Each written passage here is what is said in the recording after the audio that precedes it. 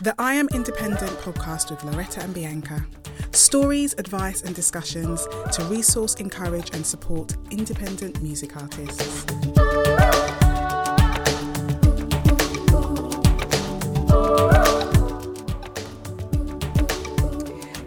Thank you so much for listening to the I Am Independent podcast with Loretta and Bianca. This week we have part 2 with our conversation with independent singer, songwriter and all-round amazing artist Jake Isaac. Last week he dropped some complete gems for us, and there's loads more where those came from, so sit back, relax and enjoy. I asked you before we started recording, because you're one of the only artists we've spoken to on the podcast that's had the unique position of being signed and being independent as well. And I asked you about the percentage of that and over your career so far. And by the way, it's so incredible and encouraging to hear that you're still learning new things about yourself and your art. I think that's just wonderful and inspiring to hear. That we've never arrived, we can evolve. But yeah, you said that you would say that probably 80% of your career has been independent, which I think is so important for people to hear, because I think often, not so much today, but back in the day, certainly being signed was the be all and end all. It was the holy grail. And to be honest, many artists that were signed, if they then became not signed anymore, we would never hear from them again. You've had a sustainable career.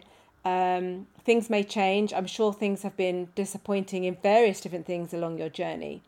But what would you, what would you say now that that's happened to you a few times, you've had those experiences, what were the main pros and what were the main cons of both, of being a signed artist with a team behind you, a label behind you, and of being independent?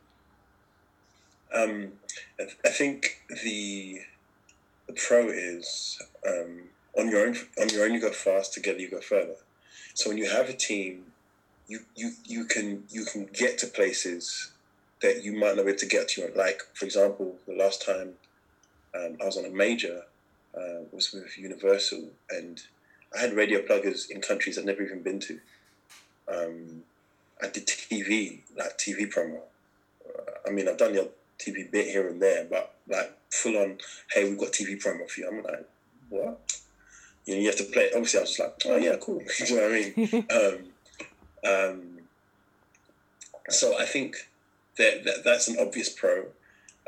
Also, I had touring budget. Like, I'm used to just finding money, saving my pennies, and paying my musicians and cracking on. And there was actually a tour budget, and then and that really helped, and we were able to do like a full on, maybe 18-date tour across Europe. So yeah, there's pros, and also there was money to make an album, like to go to town. I had that album made, like mastered at Abbey Road. Like it was cool, and also the A&Rs that signed me, they gave me full just creative liberty to just do what I do. And when I said, "Oh, do you want to recommend a producer?" I said, "Why? We're not signing you for another producer. Like, you can make your own music." They're kind of saving money by doing it that way. But, and I think those are some good pros. And then on the flip side, I think one of the things which, because I wasn't used to it, is that when you have an idea, it has to go through a load more people. Rather than it just being you and your manager and your PR person, or do you know what I mean? It has to go through a lot more people need to be like, yeah. Oh, I don't know. You know what I mean? And you're just like, so that's hard. I think the other thing is everyone's happy, everyone's pumped to be doing it. It's like, yeah, we're going to take over the world, it's going to be huge. And then when it doesn't quite do that, it's like people are going, yeah, I don't know. And that can knock your confidence. It didn't work out that way with me, but I've seen it again with so many other friends. And when you're in big organizations, big companies like that, those things happen. on a daily basis. All of us, 1 minute everyone's for you, next minute it's like, oh, what's your name again? And so that's hard. But I think when I look at being signed compared to not being signed, the one thing that I always did by default was I was the hardest working person on my team. I made I acted, and I think maybe because I waited so long to be signed, I was just like, oh, stuff this, man, I'm just going to do my thing. So when it did come, I was like, oh, okay. And but still nothing changed. I was like, cool, well, I've got to make a record. Cool. How do I want this to come across creatively? Cool. And I phoned my manager and say, yo, bro, can we sort out a meeting with their marketing department? I just want to talk about what's the actual marketing budget. Listen, because I'm thinking of doing it this way. And he's like, oh, yeah, all right. And he found him, oh, yeah, cool, we had some ideas. Yeah, let me hear your ideas then. And I've told you my ideas. So I was, in a management situation, the artist gets 80%, the manager gets 20%. So the artist needs to work 80% harder. Like you know what I mean? Like it just needs to correlate. And with the label, it's on my tab. If this tanks, I get dropped. So I'm gonna be the hardest working person in the room. So I'll pick up the phone. I'll phone my A&R, be like, yo, bro, what's the deal? I'd never left it to my manager. If I had an issue with the way an artwork looked or whatnot, be the hardest working person in your career. That's worked for me, whether signed or not signed. Mm-hmm. And that's why when those contracts came to an end, in fact, my Universal contract came to an end because the label I was with got shut down. Who knows, I might have still been with them. But I'm not, and I'm with an indie now, and I'm working great. So I'm enjoying the journey. It's interesting to hear that, because I feel like, obviously I've known you for years as a friend, but even looking at your career, it's felt to me like you've always had an independent artist mentality, even when you were signed. And I almost feel like that's how you've had the most creative ideas, but also how you've been able to carry on and pick yourself. I mean, I'm sure when things didn't go as planned, it was still gutting, but so I'm not saying it didn't affect you, but many people are devastated when they've put all their eggs in that one basket and kind of sat back and said, now make my career for me. But I feel like you never fully took your hand off the reins or handed them over. And do you think that is why you've been able to go, I'm going to keep on doing this, rather, or was there ever a point when you're like, oh, maybe this is the end for me? I think, firstly, I never started making music, and I said it at the beginning, I never got into the whole music thing to get signed. And I had to remind myself of that, especially when I was fed up with the A&R meetings. I never got into this music thing to get signed. I got into this music thing to reach as many people as possible and build a fan base. One of the things I love about Ed Sheeran is he measures his success on how many tickets he can sell for a venue. He doesn't measure it on that's what I heard. In fact, I think we might have had that conversation, and he said that. That's maybe what I heard. Maybe he said that. So, the streams are cool. 1 billion streams, cool. But if he can sell out Wembley for 3 nights, then he's cool. And so the signing it's just a part of the journey. I'm not a control freak. I don't have to have my hands on I just want to work hard. And on the other hand, the whole vulnerability thing, I was open with the people that I worked with so that I could trust them and they could trust me. They knew who they were dealing with. And that's it really. That was, that's how I saw the whole process, and that's how I approached it. That's so cool. I would love to ask you some questions that would be great if you can answer it practically. You might have a different way of answering them. But there's 2 different things. As we spoke about, you being strategic in your thinking and when you're doing things, and you had the marketing sort of background in terms of your education. Like, I noticed that you said it, but you don't do anything, you don't just do something, like put out something or do a gig. It's usually like you're doing nothing happens in isolation. You're doing this because you're going to do that, because you're looking 6 months' time, because you're going to do this, that and the other. Can you talk about that from your perspective? And then also your approach to live in terms of how do you... if you're going to be solo, if you're going to be the band, like practically, how do you make sure you have a great gig?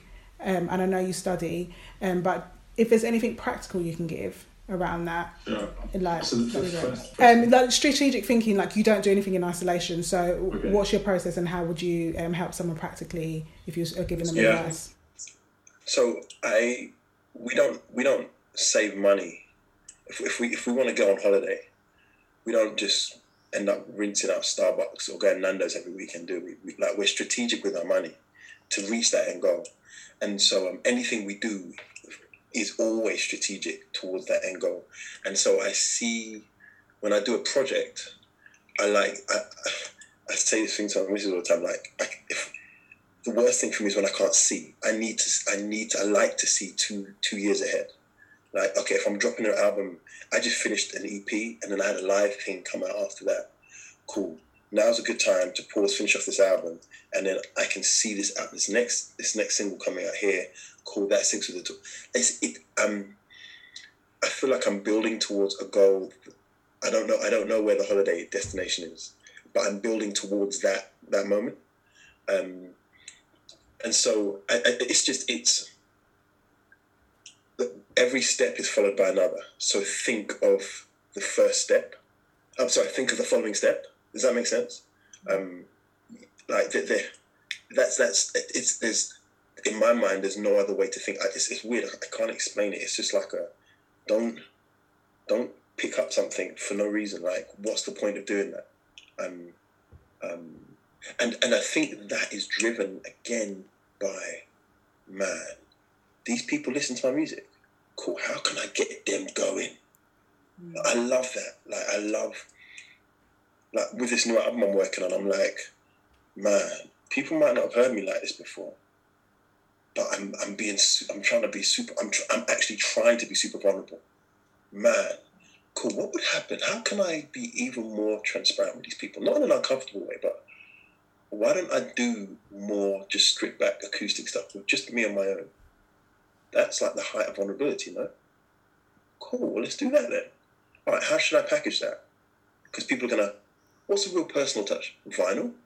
Vinyl's quite personal. Already I've gone from album through to like stage 3 of... Do you understand what I'm saying? I've gone through to acoustic version, I've gone through to vinyl, how it's packaged. And then I'm kind of going, well, we're going to do an album tour with the band. But then if I do the acoustic, I should probably do an acoustic tour again, shouldn't I? Because this is a whole different body of work and it feels different, it's more vulnerable. So when I present that to them, what's a nice venue to do a good acoustic tour? What about old churches? That's a really sacred space. What would that feel like? Or libraries? Or already I've gone like, now I'm into like the end of 2021 going into 22. And it's because I'm trying to put my target audience at the heart of my decisions. And I'm going, well, if I make this step, then I've got to make this step. That's just common sense to me. There's no point in me investing money now if I haven't got a follow-up. That's it. I think the other does that answer your question? Yeah, so good. The live thing, and I think just FYI, the whole steps thing, I would love, like, there's so many, because I mean, there's this, I'm not some spring chicken 18-year-old kid, like, I've been doing this for a while, so even my process and my perspective is different. Like, I'm building towards, I want to be an album artist. That's what I'm building towards. I'm not a singles artist. I'm trying to, when I'm like 10 years time, I still want to be able to just do a little gig at Union Chapel. And, do you know what I mean? But I think this point of what happens next and having a vision for the next 2 years, 3 years.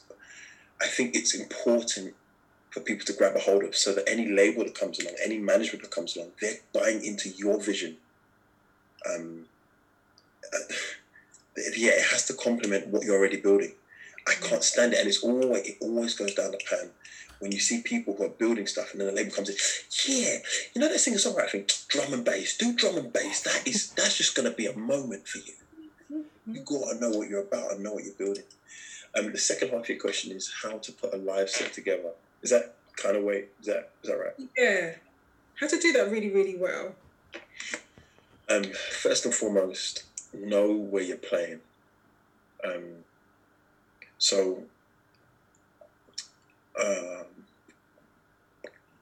For example, if someone invites me to do a gig, like a showcase gig, there's 4 acts on the bill, and I know that, this is going to sound super stalkerish, but please do not judge me. If I see the 4 acts on the bill and I'm forfeit, and I'll find out in a really non-egotistical way, where am I on the bill? I'm second in, or I'm first on, or I'm second in. Say, there's one before me, then me, then 2 others. I'm like, oh, okay, cool. So that in my mind, and this might be a competitive thing, in my mind, I'm like, cool. I've got to make sure that whoever comes on after me, it's going to be really hard. And that sounds really... Listen, I can't believe I'm saying this out loud, but that's honestly how I think. I go, cool. Because the thing is, mate, if there was 4 people on a night and it's all acoustic sets and Ed Sheeran was first on, you better believe the next 3 I'm not going on. Or Leanne Lahavis was first on. The next 3, I don't care who you are, you're by the bar. It's true. So why should we dull it down? And so, but the difference between me and those guys, or Leanne, is I'm not relying on my talent. I'm just going, cool, how do I put this together so that it kills? So what I'll then do is, if it is that showcase thing, I'll be like, cool, less is more. That's always my go-to. I would rather go on there with just me and my guitar than try and go on there with like triggers and like SPDS. I'd be like, cool, no problem. And I remember there's a period of time where I'd be like, if I go into a room and there's maybe like 40 people in the crowd, bars over there in the back corner, it's a little bit busy, I'm second on. Jake Heiser's car, cool. I'd be like, a cover that everyone knows. What about if I start a cappella? So I'd stand up there and everyone's looking at this tall 6'4" black guy, awkwardly standing there. Doesn't say a word. Turn down the lights. Immediately, there's a response. You made us feel awkward, and then you had the nerve to sing a cappella. What I'm trying to do is I'm trying to grab your attention, not just your mental or your senses. I'm trying to grab your heart by the first song. So I sing something you know.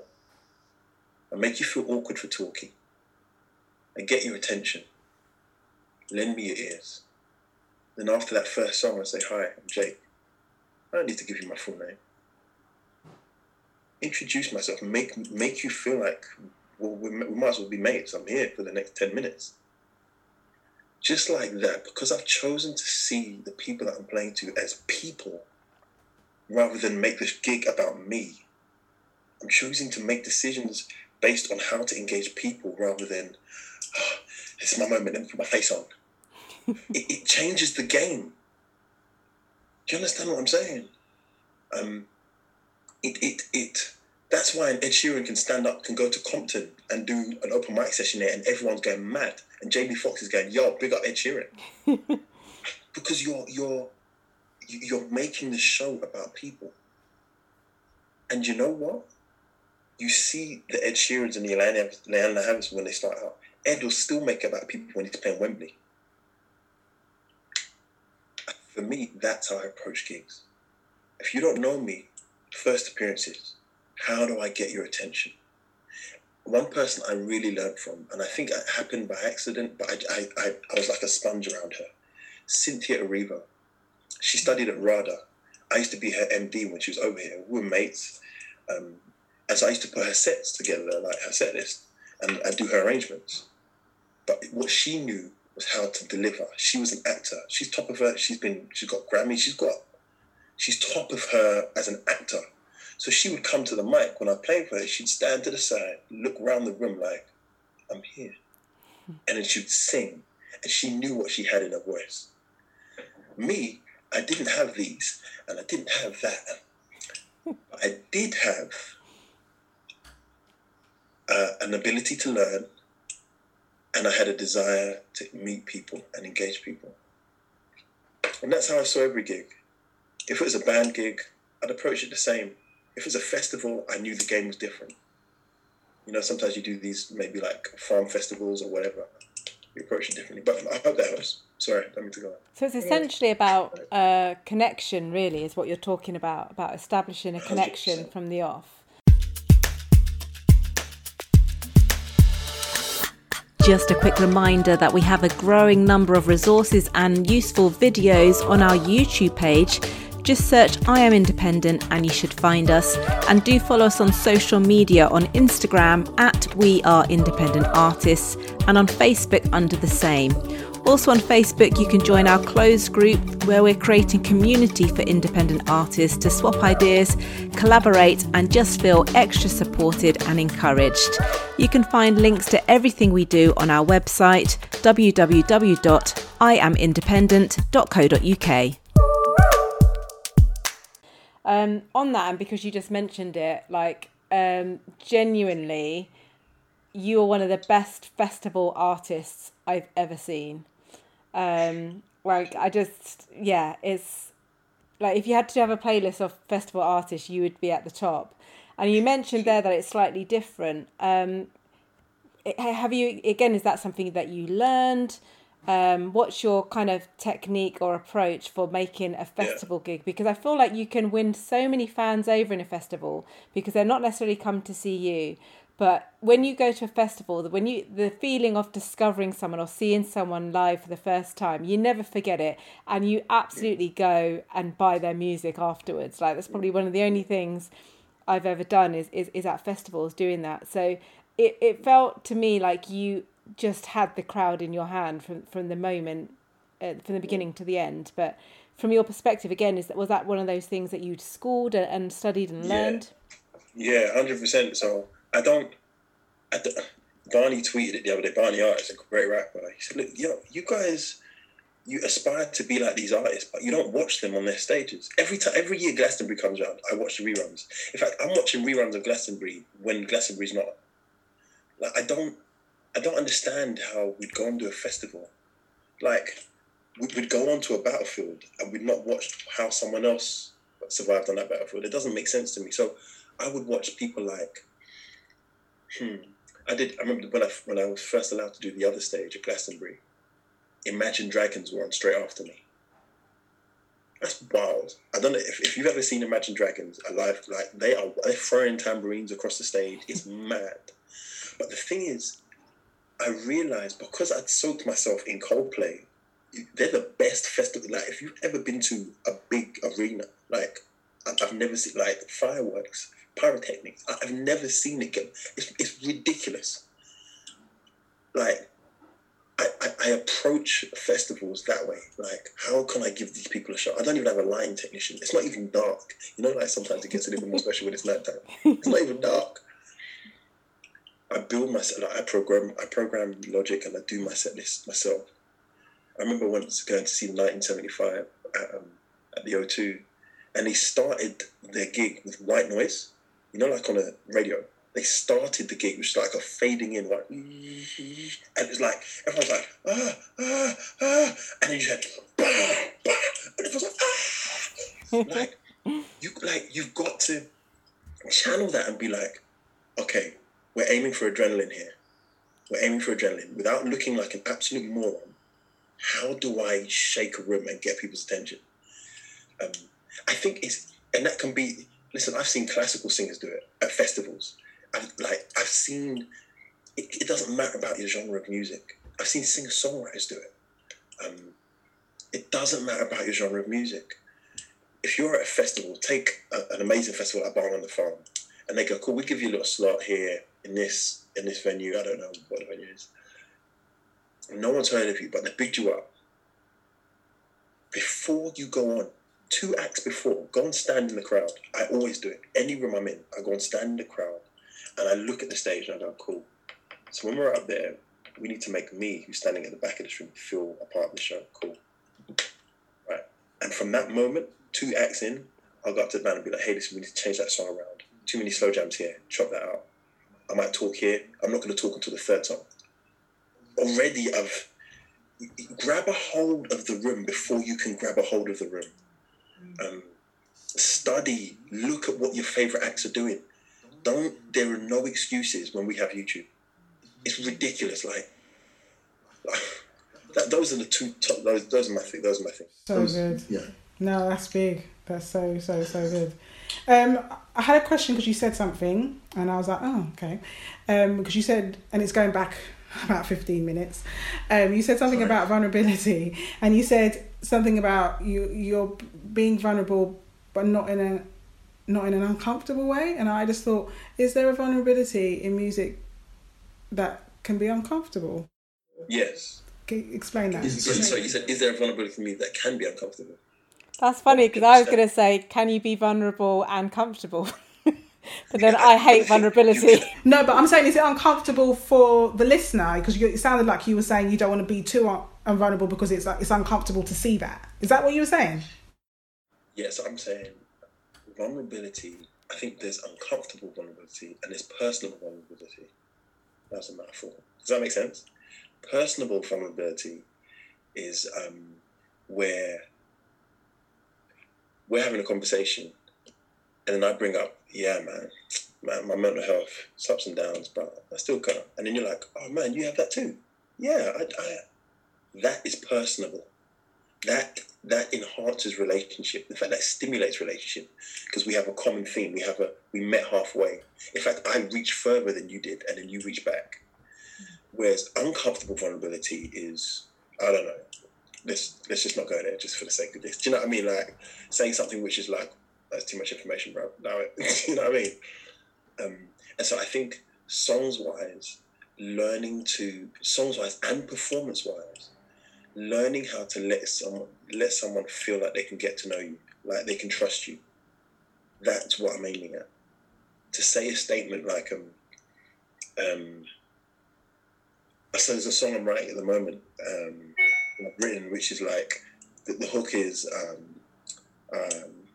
an uncomfortable way of saying the hook is, oh my gosh, I'm trying to think of a way of saying it.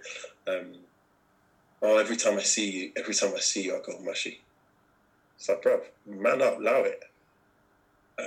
But the way I am saying it is, I've only got eyes for you. That's still quite like, okay, but mushy, using the word mushy already is like, bro, we're not there yet. Like, you don't need to tell me how you feel like that. That's how I see it. That might be nothing to you. That you guys might use mushy all the time. But for me, saying I've only got eyes for you is a lot more, I feel like it's polite vulnerable rather than overreaching vulnerable. That's interesting. Yeah, that's interesting. I mean, I don't know if I see it the same way, but I understand. Maybe because you're in your process of vulnerability. Do you know what I mean? You're just not all the way there yet. But I maybe. But I do think that I do think that being super vulnerable in a creative, poetic, musical way, like it just gives permission. But I think it has to be authentic to where you're at for it to connect that way. Do you know what I mean? So I would say just don't overreach. Yeah.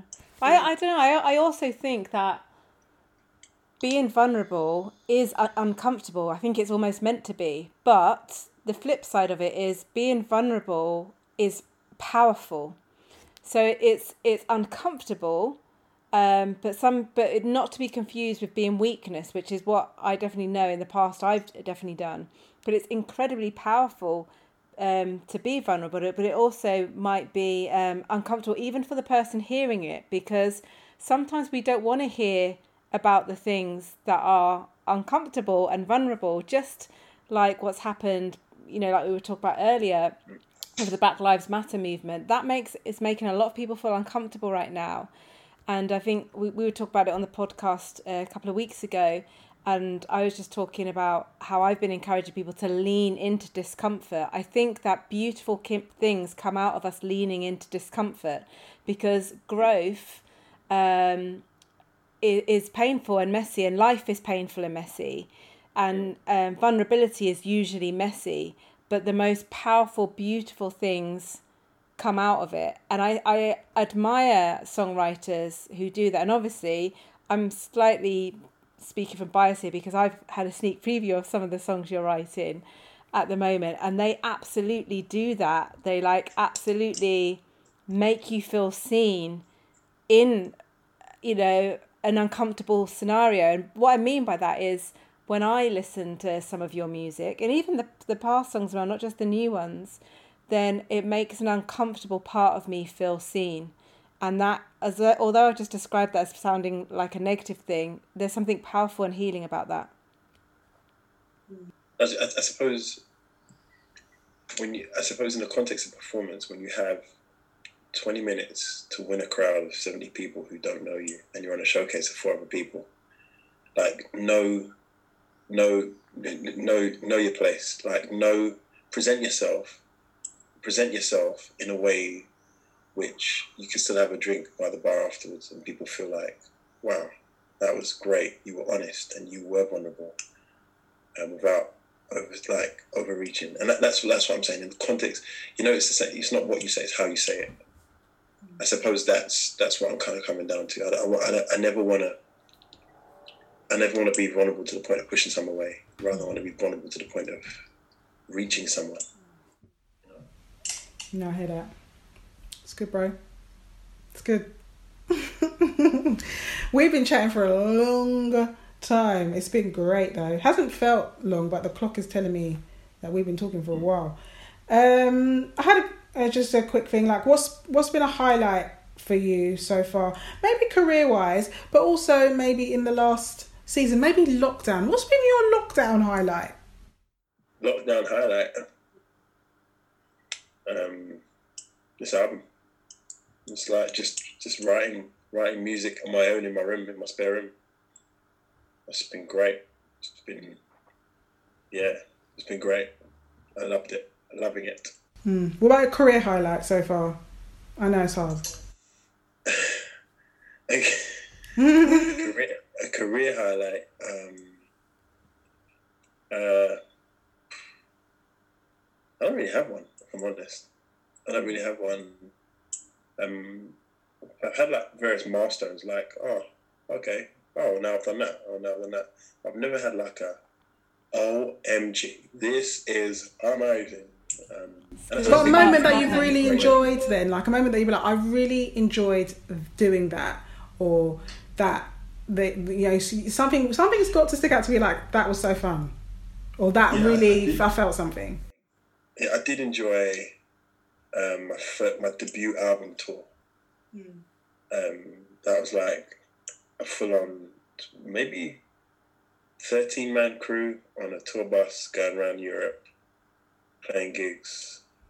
And then I think that year was actually quite a lot of fun. We became family, so we did that. Did about 18 gigs around Europe, 30 of us on the bus, and then we came back straight off that and did like an Elton John Stadium tour. That was cool. Like, as in like being around family, as in like my band and my team and my tour managers and whatnot. That was really good. That was a good time. And I was super grateful. But it wasn't like this is it. Do you know what I mean? I think it was just a great time hanging out with people. It doesn't feel like work when it's with family. You may have answered this, but on the flip side from what B said, not necessarily the hardest thing, but what have been your biggest lessons that you've learned so far that you would want to pass on to another independent artist, or that you just would want them to know about this artist life and journey? There's always more to you. There's always more. You do one thing and you're like, oh my gosh, this is amazing. Trust me, the next thing you do will be amazing. And the thing after that. And then you even look back and be like, yeah, that wasn't all that. Like, there's always more to you. And the moment you embrace that, the moment you understand your creativity is limitless. And you can move a lot quicker down that process. You can progress quicker. And because you're not afraid to take risks.